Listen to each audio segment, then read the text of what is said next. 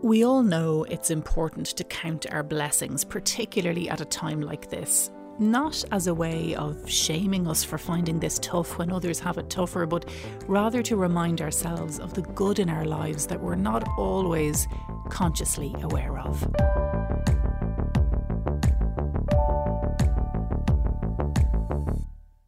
Hello, and thanks for joining me again today, where we'll be focusing on why gratitude is good for us at all times, really, but especially now.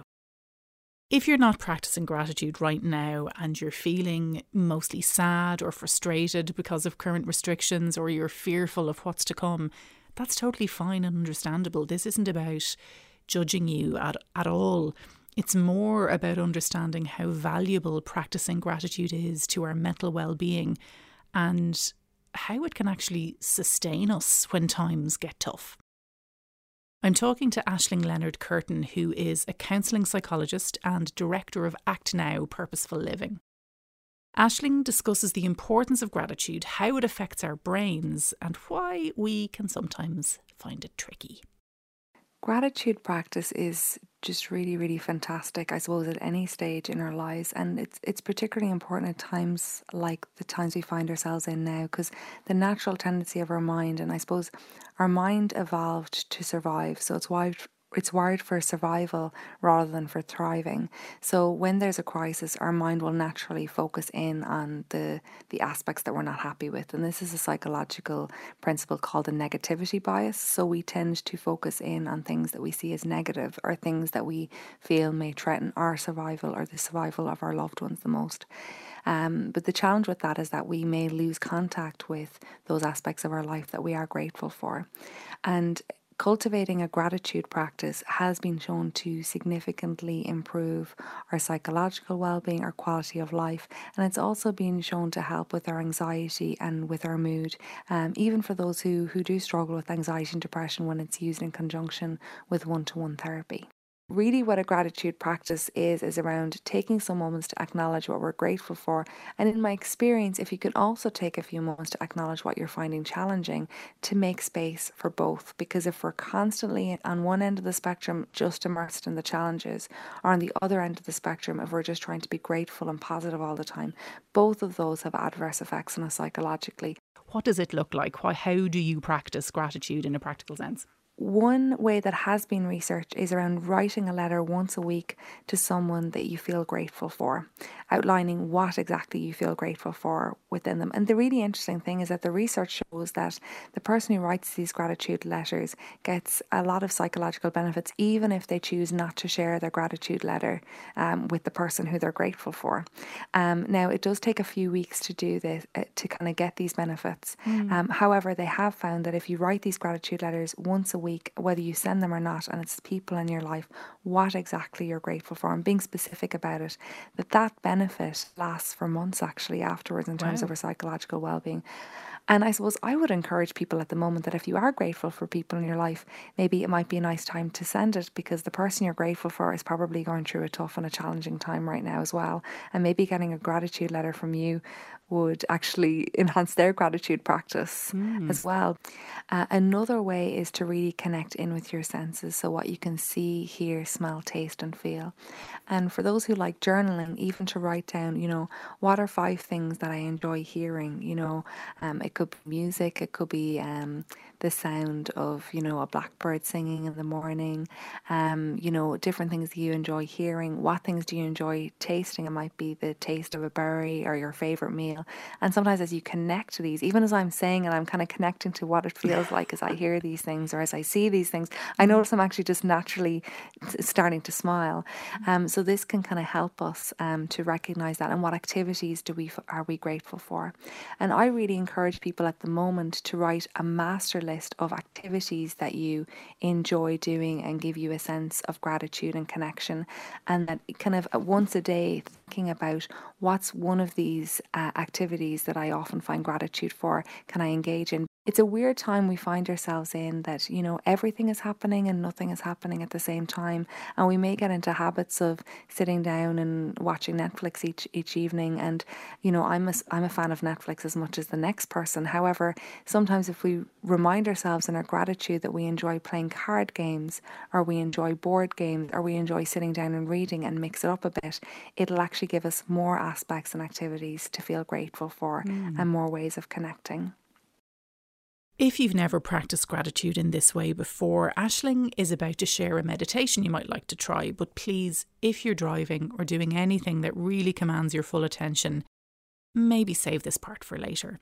Or do yourself a favour and switch off. Find someplace comfortable to sit and enjoy. Okay, so if you want to get comfortable now in a mindfulness posture, sitting with your legs uncrossed, feet touching the ground, eyes either closed over or gaze fixed on the floor or at your knees. And as best you can, tuning in to your breath and your breathing now. Finding a rate and rhythm of breathing that is most grounding and soothing for you.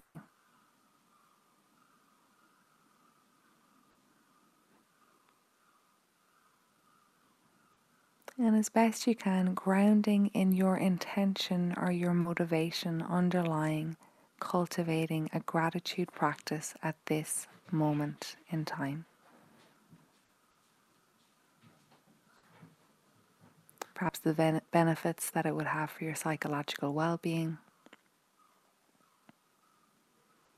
And now, as best you can, giving yourself some moments now to connect in with what you feel grateful for.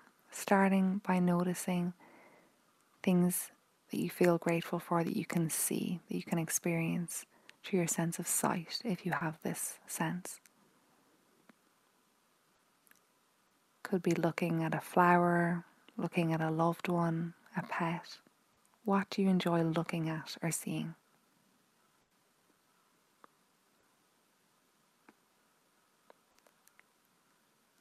Next, noticing what you enjoy hearing. It could be a piece of music, it could be a loved one's voice, it could be the sound of the birds. Noticing what you feel grateful for and what you enjoy hearing.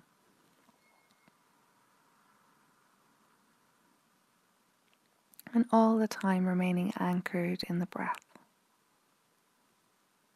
Shifting your focus to things that you enjoy smelling. Could be your favorite meal, the smell of a flower, the smell of fresh laundry or coffee. Now shifting your focus to your sense of taste. What do you enjoy tasting?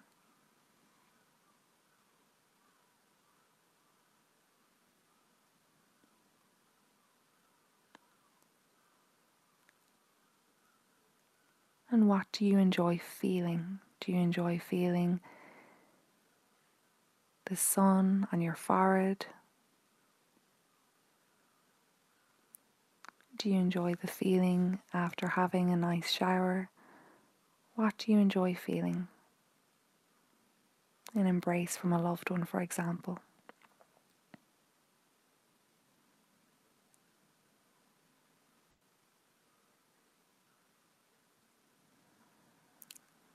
And finally, shifting your attention to activities and connections that you feel grateful for. People and relationships in your life. Family, friends, loved ones.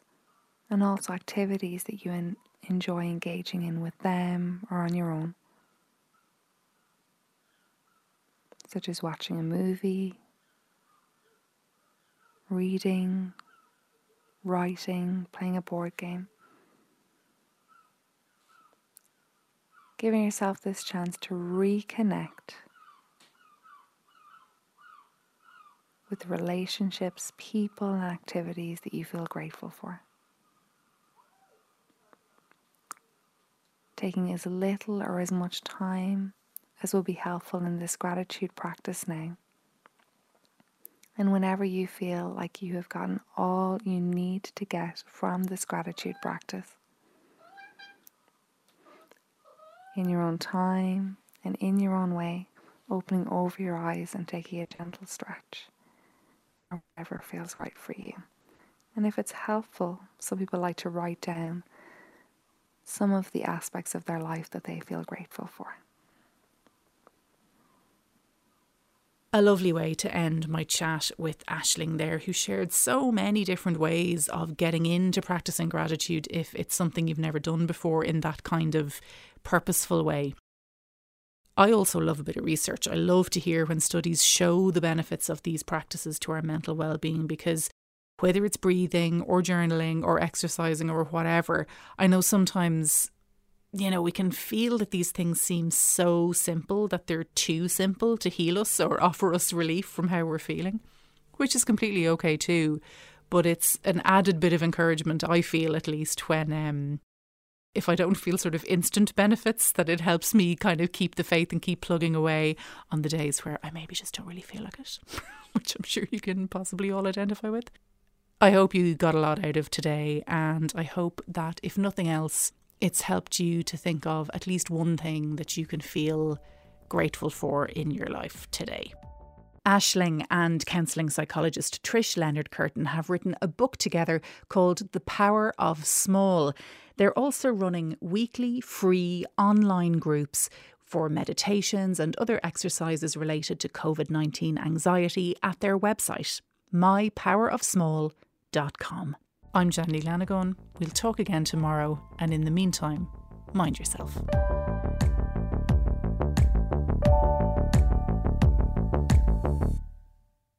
You can keep up to date with this podcast and find new episodes each day on rte.ie or wherever you get your podcasts. If you or someone you know is struggling with their mental health at the moment, please access helpline information at rte.ie/helplines.